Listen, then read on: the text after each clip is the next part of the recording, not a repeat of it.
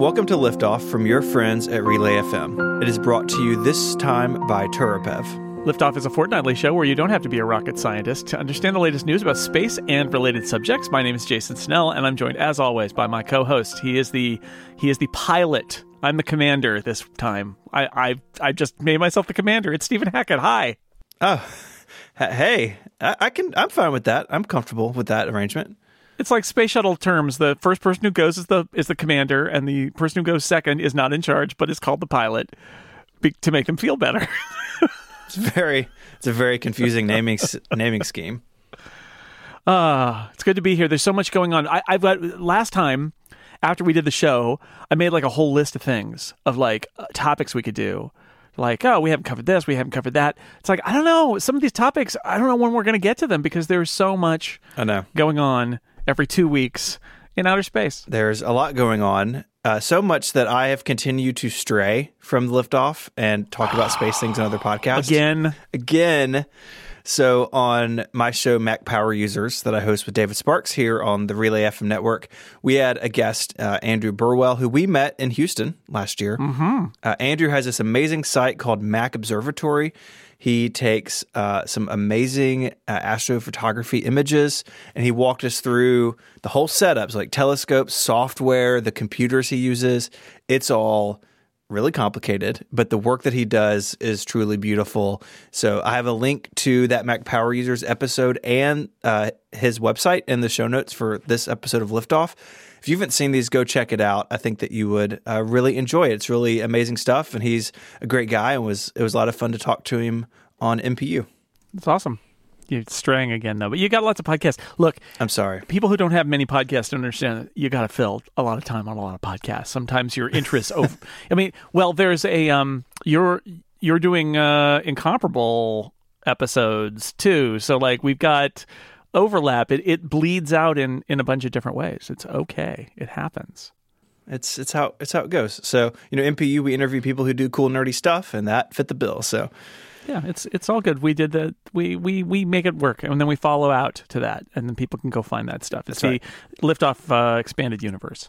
We want to talk about a bunch of spaceship stuff, spacecraft. We've got landers. Yeah, we have a lot of pre-flight checklist stuff in two categories. There's spaceship stuff and there's science stuff, and so we thought we just kind of, in judging, I judged that we could organize it like that. Well, you're the commander. I guess so. Well, pilot us through it then. All right. So I want to start with Mars Insight, the lander that's been on Mars for a year. We're going to talk about that here in a second. But we've been following the pesky mole problem. So Insight has... The adventures of the Mars mole. What's the Mars mole up to, or down to, or back up to, or down to? Nothing or back good. Up to, Stephen. So remember, we've spoken about this in the past, where this probe is supposed to dig its way down into the surface. It's got temperature probe and some other stuff on it, and that has been unsuccessful. It backed out of the hole. They tried pinning it. So Insight has this arm. Insight's a lander, right? Like it is where it is. It can't move around, but it has a robotic arm, and they tried pinning, so like holding the mole like against the side of the hole, hoping the friction would help it dig. That didn't work. And so now the plan is to use the arm to basically push the probe into the surface. And there's risk involved with this. Obviously, it could damage the arm, which would be bad. But the wiring that extends from the probe back to the lander passes through the cap, the end of the probe, that this arm is going to be pushing against. So there's some concern that it could damage that wiring. But from what I've read and what I've seen, it seems like this is about the only option left. And so they're kind of going for it, hoping that it will have enough force to get this thing down under the surface where it's supposed to go. Come on, mole. Let's do this. Even though the probe has been problematic. I hate a problematic to probe. To say the least. It's the worst kind of probe. Problematic probe. So even though that's been problematic, Insight has lots of other instruments. And there's been a set of papers released cataloging the findings of the first year on Insight. And we got some links to this stuff. You can go explore it. But it kind of breaks down into a couple of different things. And the first one is the seismic activity. Insight, one of its primary objectives is to measure the seismic activity on Mars and try to build a picture of the interior of the planet. Now, Mars is different than Earth. It doesn't have tectonic plates like we do here, but its movement is basically volcanic in origin. It's got active regions of volcanic activity, and that causes these rumbles and this motion through the crust of Mars. And what's really interesting is that there have been way more seismic activities than expected, about 450 to date. So on average, that's more than one a day. And the largest registering at 4.0 on the Richter scale, which is maybe a little bit less intense than anticipated. One part of the paper I read was that scientists are hopeful that they will catch, quote, the big one to really get a better picture of what's going on. But lots of sort of frequent low-level activity going on. And some of the real low-level activity could be written off as wind or outside forces on the lander, but they really believe the vast majority of these are seismic incidents on Mars. So that's all working. It is doing what it's supposed to do, and we're getting a picture of just how active Mars is, which is more frequent but less intense than anticipated, which is cool. We're learning things, right? That's the point here. There's also a section of this research about the magnetic field on Mars, which Mars has effectively lost its magnetic field over its history, but InSight has detected what's left of it. So there are rocks between like 20 feet and even like several miles below the surface that are still magnetic, and InSight can detect those and can begin to map what those are doing. And there's some really weird stuff going on. So the measurements vary over time, and they're stronger at night, which is weird. And it's unclear why these fluctuations happen. There's some conjecture that it could be the solar wind interacting with the thin atmosphere, and maybe as the atmosphere cools at night, it's more pronounced. It's all very early days in this. But Mars has quite a few surprises that it's throwing our way, which is really exciting. You know, you look at Mars and you think, well, it's just a red rock, and maybe all of its history, maybe that's when all the activity was, and it's sort of dormant now. And we're getting a picture that that's really not true. Mars still is active, just in ways that are really different from Earth. Yeah, it's why we go, right? Like, it's the most conveniently located explorable planet, and we've only really explored the one. So this gives us a lot. There's so much we don't know, including like why the mole doesn't work right. But there's so many things we don't know. So this is awesome. And we're going to be talking about more Mars stuff. I guess, you know, we could move on to the other big thing. Or is there more? Or is there more Mars InSight info before we move on to ExoMars? The only other thing I would add is that we know that Mars can be a very windy place. You know, we've spoken about this with the rovers, that they get covered in dust and then uncovered, and whirlwinds come by and clean off their solar panels. The lander, or the site that InSight landed at, is actually so far like the windiest place we've detected on Mars, but there have been no dust devils spotted by the InSight camera. So maybe it's that it's actually too windy for those to form. We're not really quite sure, but this definitely is in line with what we know about the wind at Mars, but it's even stronger at this location. So again, getting a better picture of what it would be like on the red planet. So speaking of Mars, there's a launch window that happens in 2020 to go to Mars.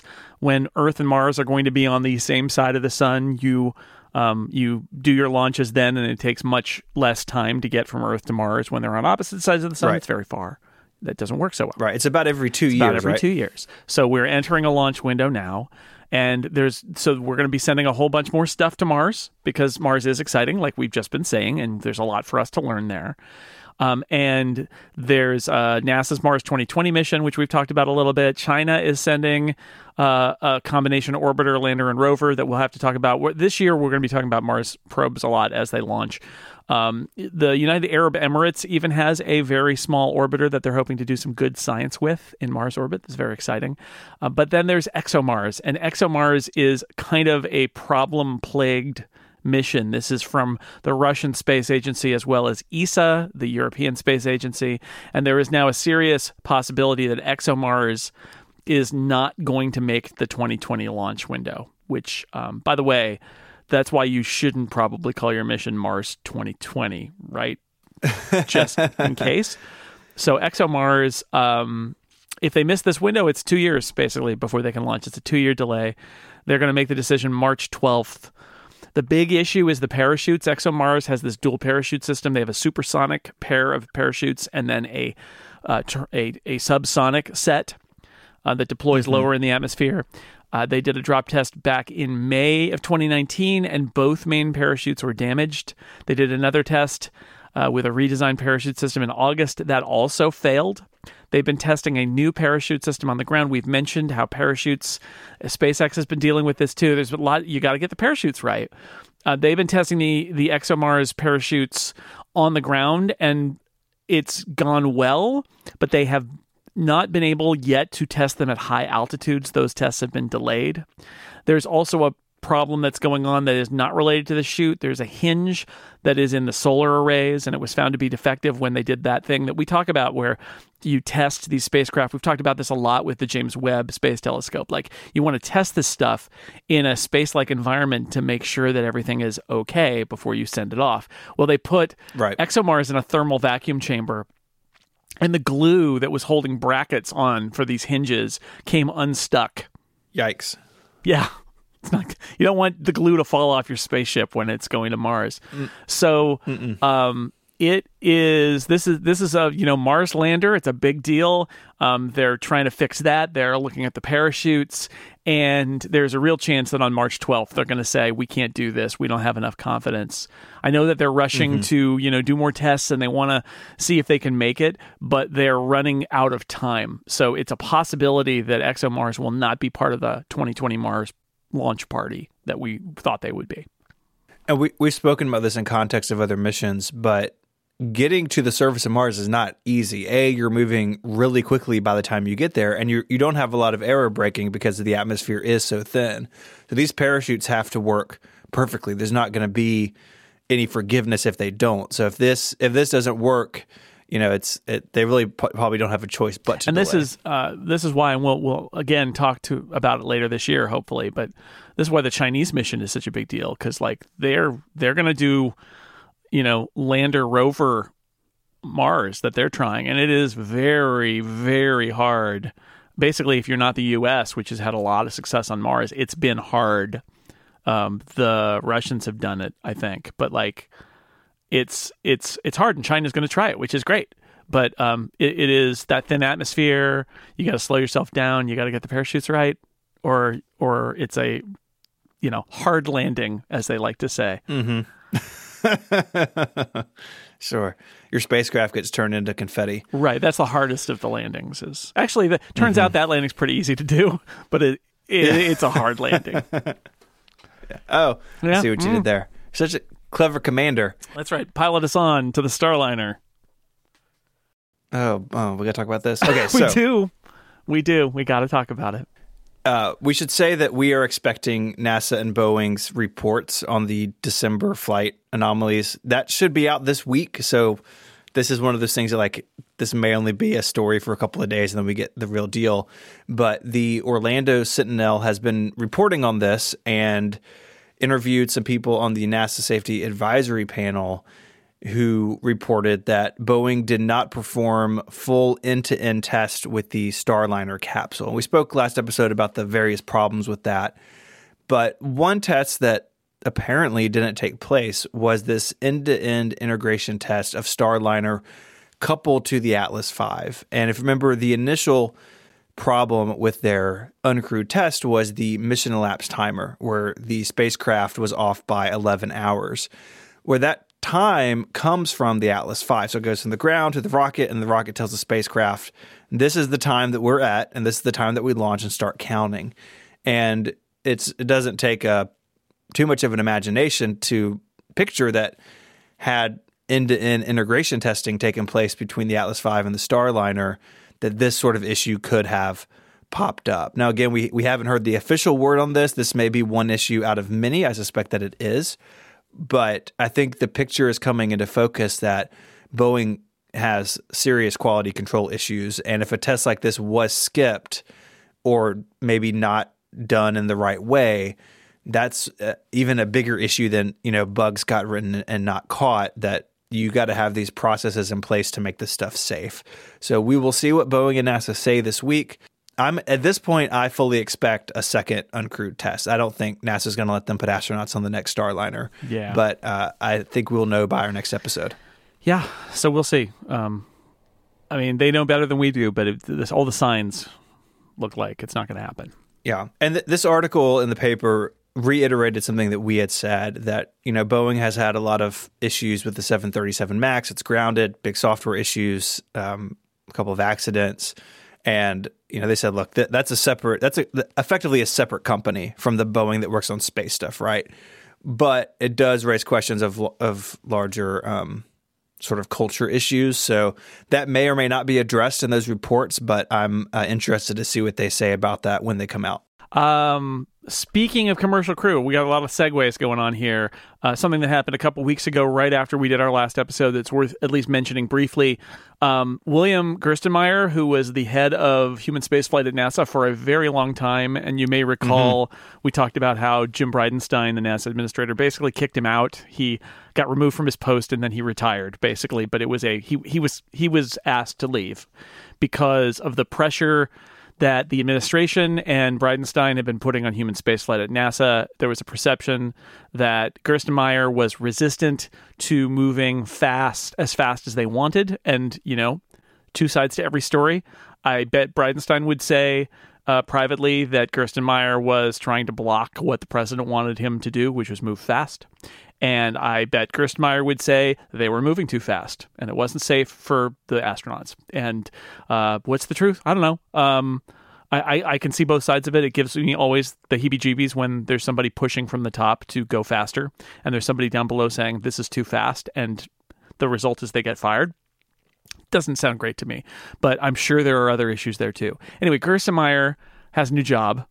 He is a consultant, but basically he got hired by SpaceX. The impression I get is everybody in the space industry knows William Gerstenmaier. They know Gerst. He has contacts everywhere.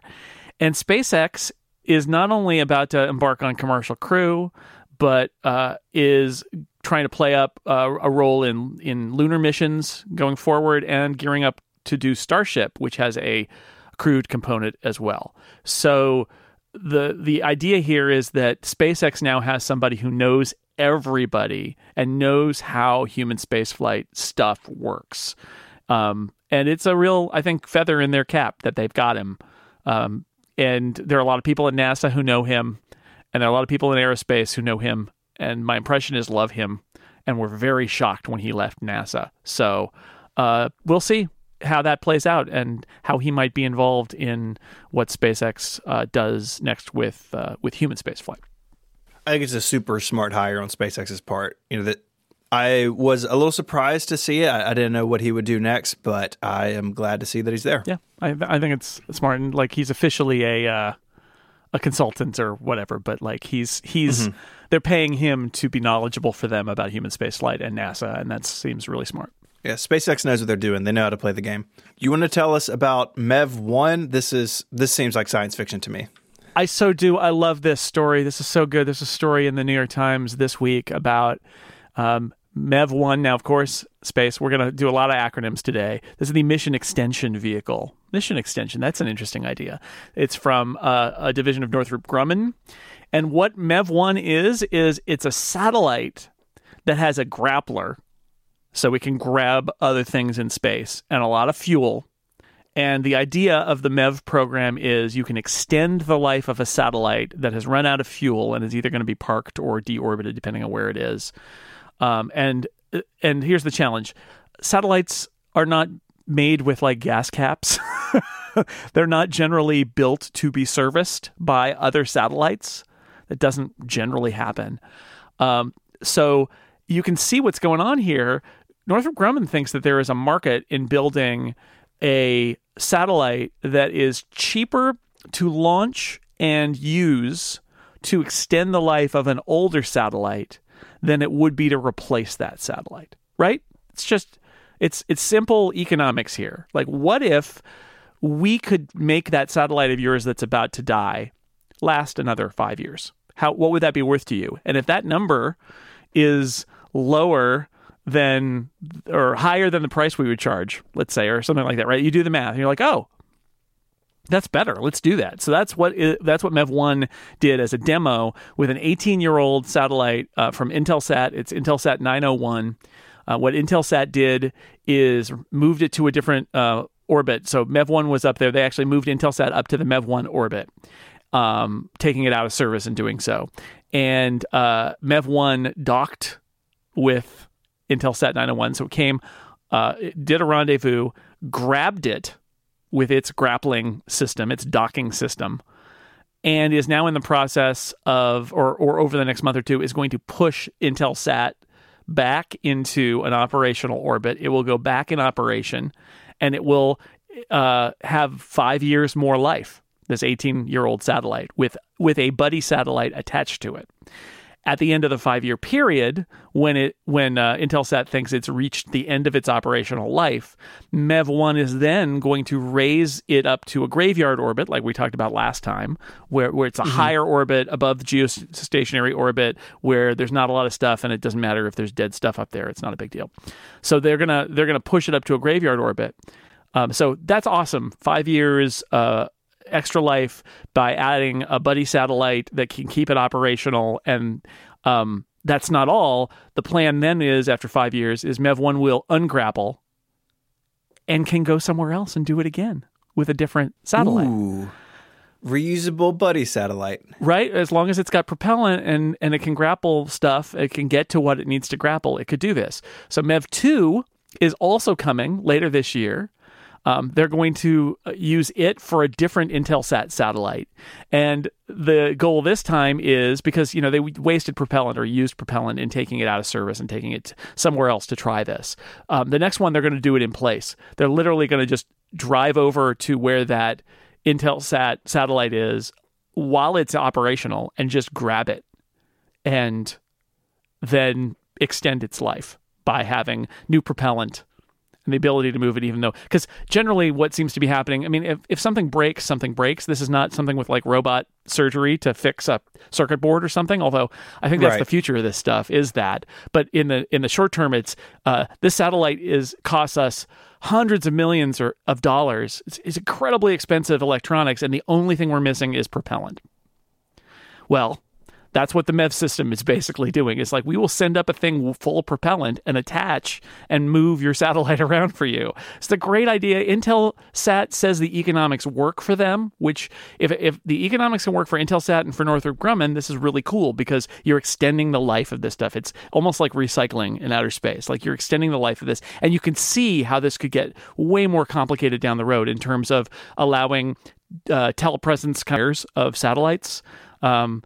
They're the further out they are, the more of a delay there is. But when you think back to the Hubble missions, where they had to fix the Hubble Space Telescope over the course of decades, that was a user serviceable, astronaut serviceable thing, or ISS spacewalks. You can see, and you and I actually saw at least one of these at Johnson Space Center.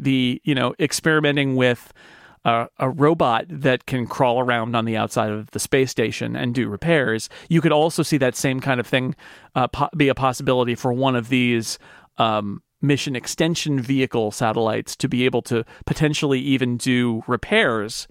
Come by, do a repair mission, and if that costs less than replacing the satellite, it's totally worth it. So it's very exciting. There's a lot of this being talked about. NASA has a plan to do a spacecraft that's going to attach to an old Landsat satellite in low Earth orbit and do a connection. The MEVs are built for geostationary orbit, I believe. There's a Japanese company that we have mentioned on this podcast before that wants to make like a sticky kind of like web or arm satellite that can actually just kind of like run into space junk and stick Capture to it so that it's no longer space debris.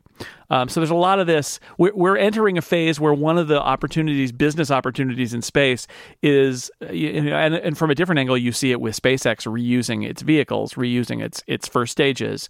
That you make this incredibly expensive satellite and you leave it up there and it's got a lifespan and then it dies and it's like a disposable satellite. And now there are companies coming along and saying, what if we could take that disposable satellite and make it recyclable instead and extend its life and then move it out of the way. It's great. It makes access to space cheaper, right? Because it means that this stuff is serviceable.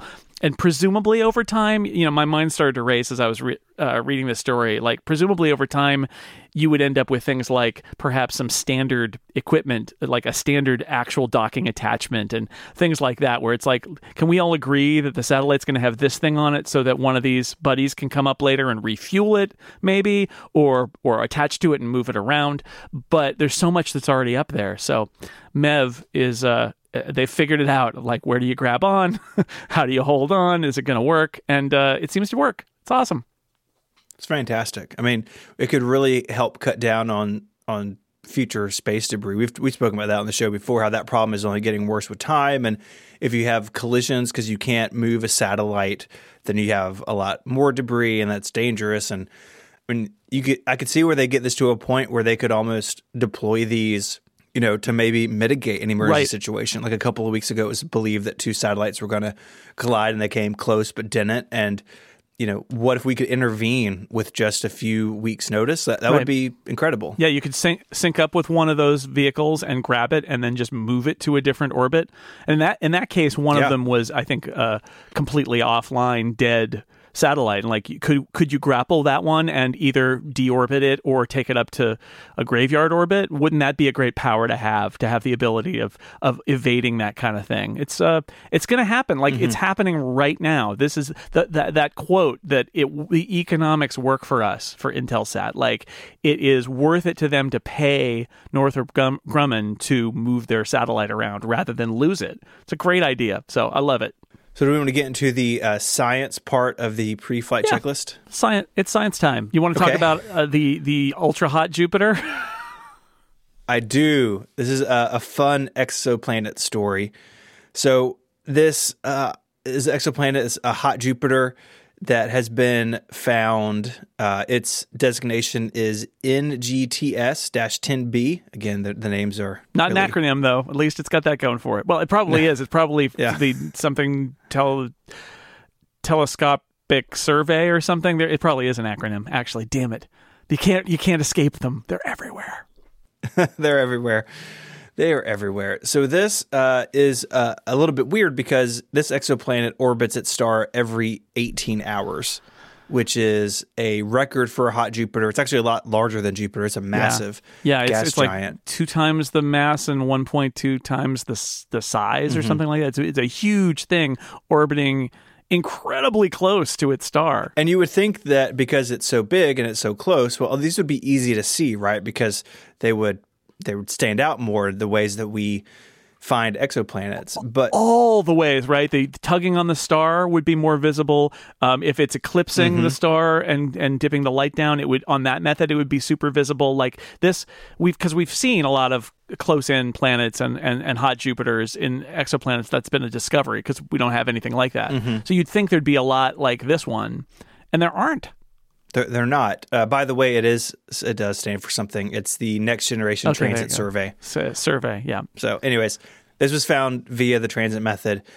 But it's perhaps not so common to find these because they get ripped apart by the gravity of being so close to their death star. Spiral, right? Like if that orbit is not long-term sustainable and it all kind of falls apart, then we wouldn't see a lot of them, and then we would be lucky to catch one like this guy. Although my understanding is that they're going to do more observations on this with new equipment and try to figure out, because that's one of the real questions: is this a stable orbit, and if so, how? Or is this planet just spiraling into its death to be ripped apart and swallowed by its buddy star? Did we just catch it in its final acts? And so and if it is unstable and we see it diminish in size over time, then that would maybe answer this question that no, hot Jupiters can't exist this close to a star because they get eaten alive. Or maybe it's just an outlier. Maybe that it is stable and this one just found a happy medium and it's just an oddity. So either way, I think we will hear more about this in the coming years. Yeah, good. I love it. I always say when we talk about exoplanets, it's like, it wasn't that long ago we had no idea. And now we know all these things about exoplanets. It's amazing. I have a science update that's sort of a spaceship update, but I don't know. I stuck it in the science part. It's Chang'e, the Chinese mission to the moon, Chang'e 4. And there was a scientific study, which is why I put in the science section, that used data from the Chang'e 3 lander, which has like a radar, ground penetrating radar thing. The U2 rover has the ground penetrating radar. So they did some like, let's look down here at the lunar regolith in the crater that they're in. And what they think is that the lunar soil or the regolith, which is the fine-grained stuff, is way thicker and like deeper on the surface of the moon than originally thought in this crater, that it could be as much as 130 feet deep. Whoa. And they thought it was going to be a lot less than that you get down to the basalt, the volcanic rock, faster. That's about 4 times as deep as maybe they thought. And is it like that everywhere on the moon? Who knows? Maybe it's in this crater. Who knows? But it's an interesting use of technology that on Earth is used to like find archaeological sites and things, stuff in the ground. And the rover was able to spot like down a certain way there are some boulders and stuff, but it's still kind of like a regolith layer, and you got to go way down to get to the basalt. And there are a lot of caveats. This is early stuff. There are some frequencies that they couldn't even use because they found there was a scientific study that used some of the frequencies from a previous rover. And then it turned out that it was the metal bodies of the rover were actually, the metal body of a rover can distort the results. And so some of those results weren't any good. So they didn't even use them for this study. But it's still a fun thing that, although it advances science a little bit, I think one of the scientists in the story that we'll put in the show notes said was, I got the impression this is also interesting from a functional standpoint of like the tools we use, like to get this radar to the moon on a rover and then to use it. Like it's really interesting from that perspective of taking these tools that we've got to a different location and then using them there. And that, that obviously expands the possibility. And you think about doing that on other worlds as well. But it's deep. They're in the deep stuff on the moon. And go ahead. Yeah, it may be that with more data that they can filter out this noise from the rover bodies and learn to ignore that better and see what's actually going on. So I think that's sort of ongoing work to fine tune what they're getting back. How do you engineer it to work even better at the other frequencies too? And then I have a super weird science story that I want to mention because it's awesome. It's about how the sun and whales are connected. Sure. Okay. I love this idea. So a biologist and an astronomer collaborated, and it's this new study that suggests a relationship between the 11-year, as discussed here, 11-year solar cycle and whales stranding themselves, being found stranded on land. Okay. And so they did analysis of sunspot activity, and they did analysis of whale strandings and tried to find a correlation. And they feel that there is one. Way more work needs to be done, but it's really interesting. And you might be thinking to yourself, well, that's ridiculous. How would those be connected? Here's the theory. A lot of animals use the Earth's magnetic field to navigate. A lot of times they study these things by like putting birds in boxes and and putting big magnets and like seeing what the birds do. And you can't put a whale in a big box, so it's harder. But it's thought that these whales who do these enormous migrations every year might also be using Earth's magnetic fields to navigate. And the magnetic field is affected by sunspot activity. And the theory is that there's there's radio frequency noise essentially being put out by during a solar storm by the sun that may actually sort of interfere in some way with the magnetic navigation that the whales use. And that so at those moments of heightened solar activity, the whales navigation, their whale GPS goes on the fritz a little bit, and that leads to them going off course and getting stranded and being confused.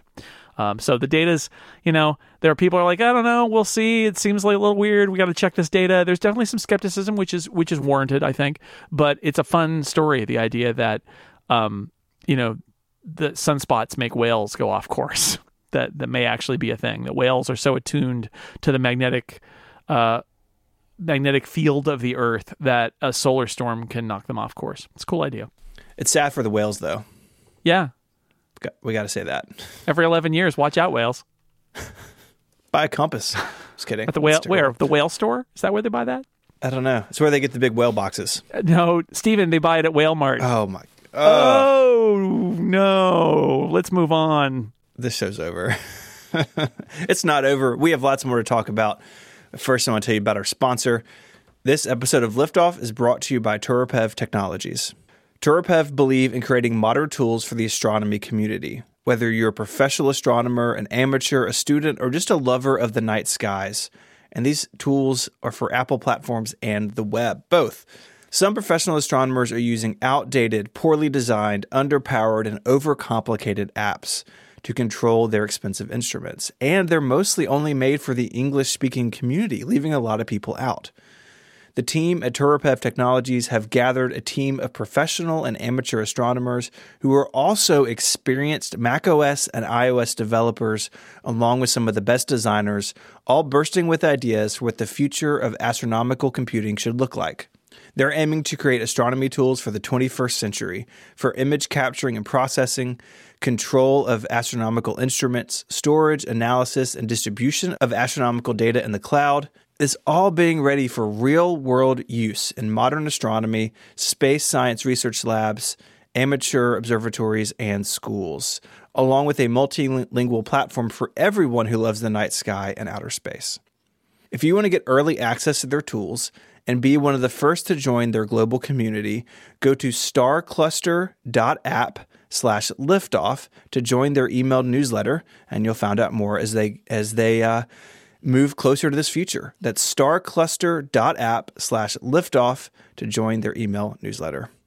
Our thanks to Turopev Technologies for their support of this show and Relay FM. It's time, Jason.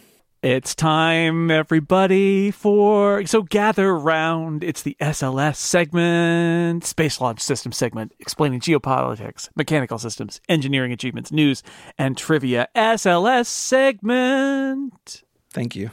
You're beautiful. Welcome. We're going to start with Orion, which I always feel conflicted about putting this in the SLS segment. Sometimes I do it, sometimes I don't. It's in it this time. NASA has carried out testing for Orion's Attitude Control Motor, or the ACM. This provides steering for the capsule's launch abort system, which of course can pull Orion away from the SLS if things go sideways, either on the ground or before they separate in the atmosphere after launch. The launch escape system for Orion has three components. Has the abort motor, which pulls the crew module away from the launch vehicle.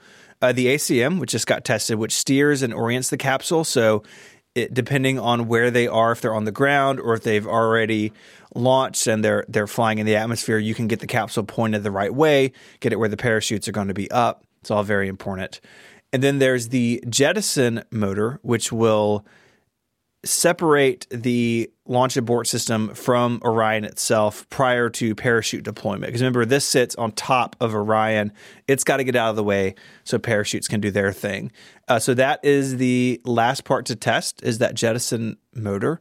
But so far, everything else has checked out. So it's good progress on Orion, making sure that it's safe for astronauts to be aboard in case something goes wrong, which can happen with these things, as we no doubt know. A little bit about the SLS as well. NASA now considers April 18th, 2021 as the, quote, no earlier than date for the first SLS test flight, Artemis 1. This was previously in, I think, November of 2020, but we're now looking at April 2021 for the NET date. Not a huge surprise, probably, but that's where it stands. Yeah, I love the idea of the no earlier than date. I just love it. It's the look. don't even make any plans before this date. Like, there's no way it would happen before then. So that's next year. We didn't say this was going to be the year of the SLS. Are we going to... I am looking forward to coming to the end of a year, looking forward to the next year, and actually wondering if SLS might launch that year. Because it hasn't happened yet. I'll check back in 11 months.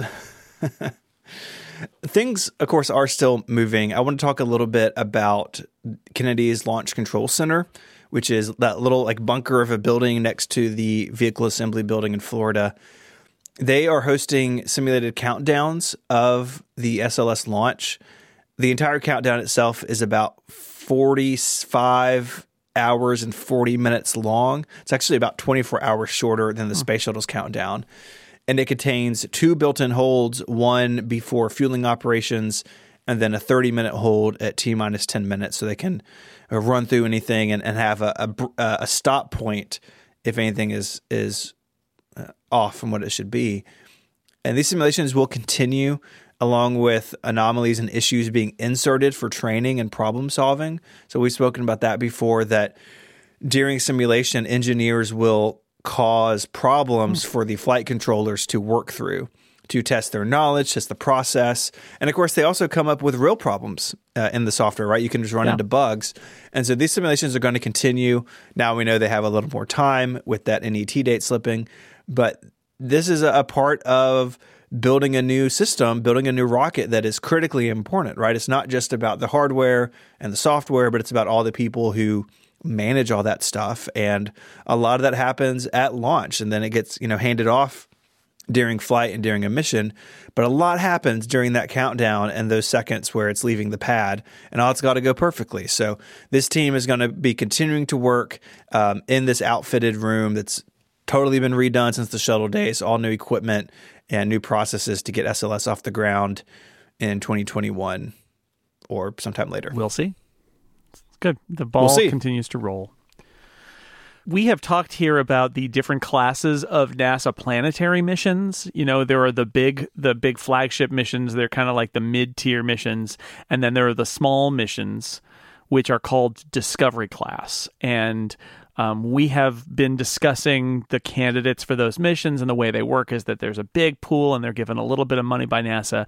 And then over time, NASA reduces the size of the pool, gives the teams more money to do the next stage in development. And then ultimately it picks winners, and they're fully funded. And those are the next kind of small planetary missions from NASA. So we are in the development process now for the next set of planetary science missions in the Discovery class. If you're curious, the Lunar Reconnaissance Orbiter is actually a Discovery mission.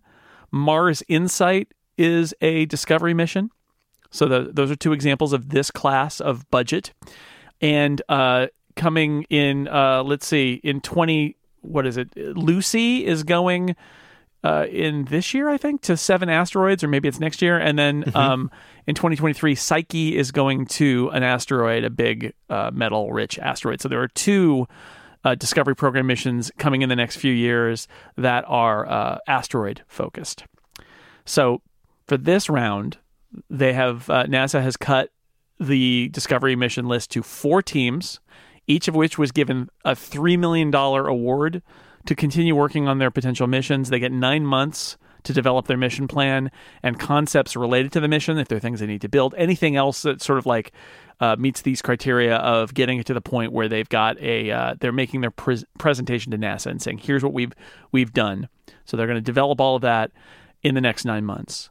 They will present that to NASA. NASA will choose a winner. They could choose 2 winners, which is, I believe, what happened the last time. No more than 2 will be fully funded. So there are 4 semifinalists. 1 or 2 of them will be funded as Discovery missions. So I thought I would run through them. And Stephen, there are acronyms. Ooh, I'm ready. I'm ready to judge. First up is Veritas, which stands for Venus Emissivity Radio Science, INSAR Topography, and Spectroscopy. I'm going to give it like a 6 out of 10. It's okay. My issue here is that one of the I stands for INSAR, which is itself an acronym. Yeah, you've doubled up. Veritas is not as good. So Veritas will map the surface of Venus. It's a Venus mission. We love Venus. Hooray. Venus, as we've talked about many times here, doesn't get a lot of love from NASA's planetary science. It's right there. And we should probably send more things to Venus. So Veritas will map the surface of Venus. And guess what? The second of the 4 finalists, also a Venus mission. So there's a pretty decent chance that... Oh, I shouldn't even say this. There's a pretty decent chance that both of them will be rejected and nobody will go to Venus again. But the other one there it is Da Vinci Plus, because everything's got a plus on the end of it now. Here's what it stands for. Deep Atmosphere Venus Investigation of Noble Gases, Chemistry, and Imaging. Plus. Plus what? I don't know. Is the plus technically part of the acronym? It's just a plus symbol on the end, and it stands for... I don't know. Anyway, so the noble gases, the G isn't in there, but they got Deep Atmosphere Venus. That's pretty good. It's an atmospheric probe. It's gonna look at the atmosphere of Venus and gases surrounding Venus, and try to understand some things about Venus's history, if it ever had oceans. Lots of cool stuff. What's your rating on Da Vinci Plus? Other than the plus, I really like it, but that hurts me a little bit. I agree. I do wonder about that. They only did the one thing where they escaped by not capitalizing the gases and noble gases, but it's fine. Next up, we move to the outer solar system for the other two. It's very exciting. See, this is the thing: is the outer solar system is so exciting, and we go there so rarely. And Venus is like, I'm right here. Come on, people, I'm right here. And I'm like, yeah, but what we could send Ivo to Io. Ivo is the Io Volcano Observer. That's a very good name. I agree. I think this is a great acronym. In fact, it's so good that I feel like you don't even need it. You know, you could just call this the Io Volcano Observer Observer. See, easy to Ivo it is then. I can't even say observer. Ivo it is. Ivo does what it says on the tin. It is going to check out Io's volcanoes, Io, Moon, and Jupiter.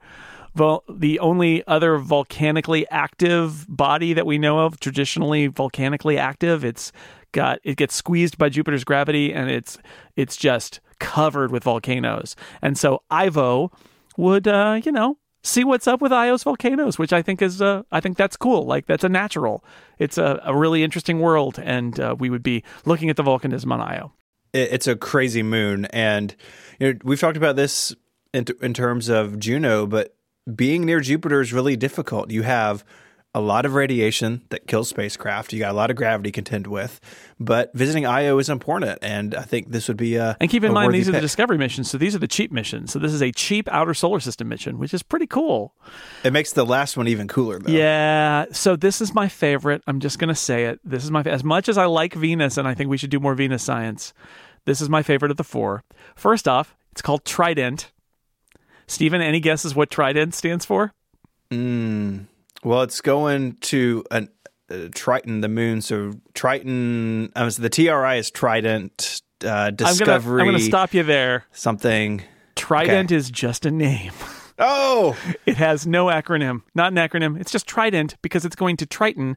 Triton, the sea god who holds a trident in his hand. Yeah. And Triton, of course, named a sea god because of Neptune, also a sea god. Triton is the large moon of planet Neptune. I think generally thought that it's probably a captured Kuiper Belt object. Right. We've been to Neptune once with Voyager 2. One time to Neptune. Neptune is a really interesting planet with a really interesting big moon. Neptune is at the edge of the solar system. It has huge gravitational influence.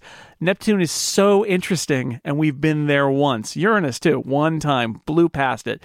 This would also be a flyby, because honestly, for this kind of price, you don't go all the way out to the outer solar system and then go into orbit around Neptune. I don't think they got the money for that. But it would fly by Triton. It would see what it can see about Triton, including whether it is part of the club that it's thought maybe it is with other worlds like Europa, where it's got a subsurface ocean, like that there's a liquid ocean there. But we don't know a lot about Triton because we only really get to see it from all those photos as Voyager blasted past it, and then from a far distance now. So that's Trident. Like, let's get an eye on Triton and fly past Neptune again, which would be pretty awesome. So those are the 4.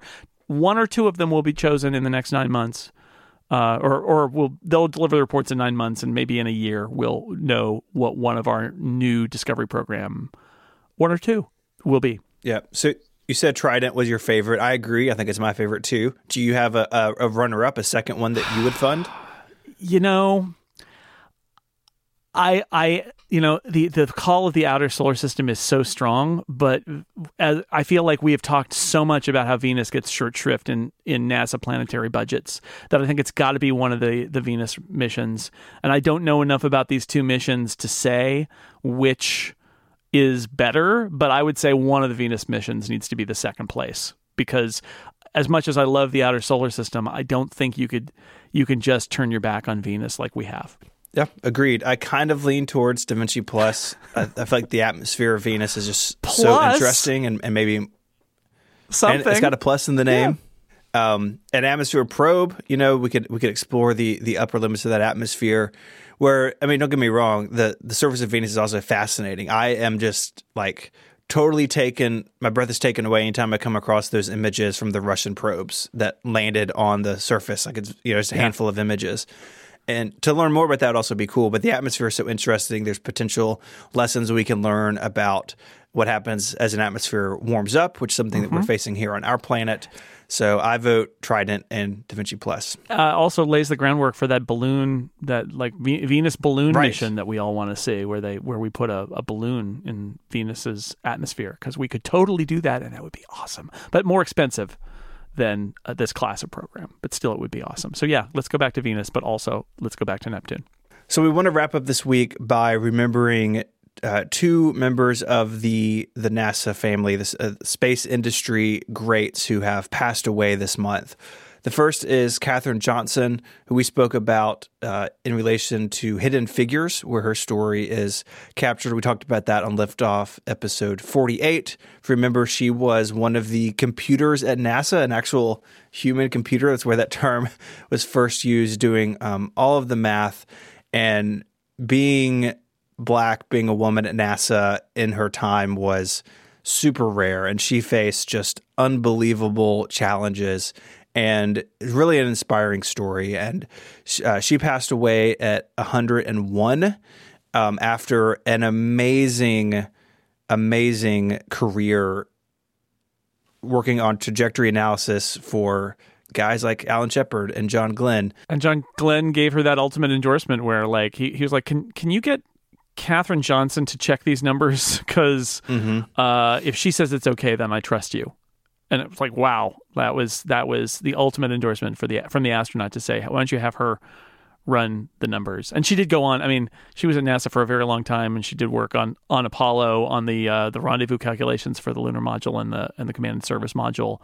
After the LEM came up from the moon, she worked on that too. And Hidden Figures tells you the story, like stuff like how there were very few women's bathrooms, and then there were also very few bathrooms for Black women. There weren't, like, so she just used a bathroom that she wasn't supposed to use and didn't tell anybody, and nobody said anything. And like, it's just, she had to face a whole lot. And in her life, her husband died young. And then she remarried. Like, it's a great story. Everybody should just go watch Hidden Figures. It's a great movie. And then you can listen to us talk about it in episode 48 too. And she's got a building named for her at Langley, I want to say, which is where she worked in Maryland, which is also pretty great. That from her origins and all the things she had to fight, that by the end she was really a revered figure in NASA and in the space community. Yeah, a real amazing story. Do you want to tell us about Julius Montgomery? Yeah, Julius Montgomery passed away at the age of 90. He was the first African-American man to work at Cape Canaveral in any role other than janitor. That's sort of how you have to put it. That was wow. His trailblazing moment. He went to the Tuskegee Institute as a boy, or as a young man. He joined the Air Force. While in the Air Force, he did a bunch of top secret work on spy satellites. He worked technically on the receiving stations where they got the messages back from the spy satellites that were in orbit.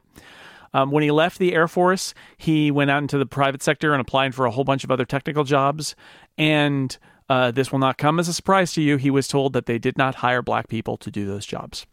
So in the end, what he ended up being was hired by RCA, who was working as I think, subcontractor at Cape Canaveral to work on electronics. And so he was finally hired as an electronics technician at Cape Canaveral for RCA. He was one of the range rats, they called them, and these people who were going around on the firing range and fixing electronics and missiles and satellite equipment, all sorts of stuff like that. So he did at Cape Canaveral. He finally got back to doing what he was doing at the Air Force, which was a lot of technical work and engineering, electronics technician work.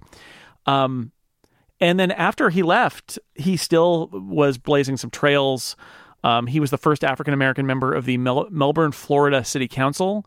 And as a footnote to that, he was also the only African-American member of that city council for decades thereafter. So he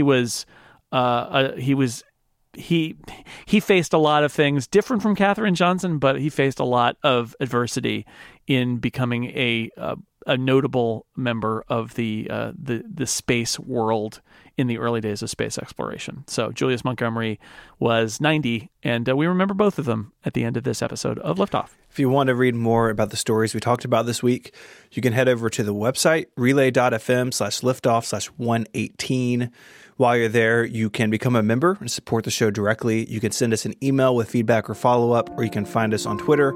Jason is there as Jay Snell, and you can follow me there as ISMH. Until our next fortnight, Jason, say goodbye. Goodbye, everybody. Adios.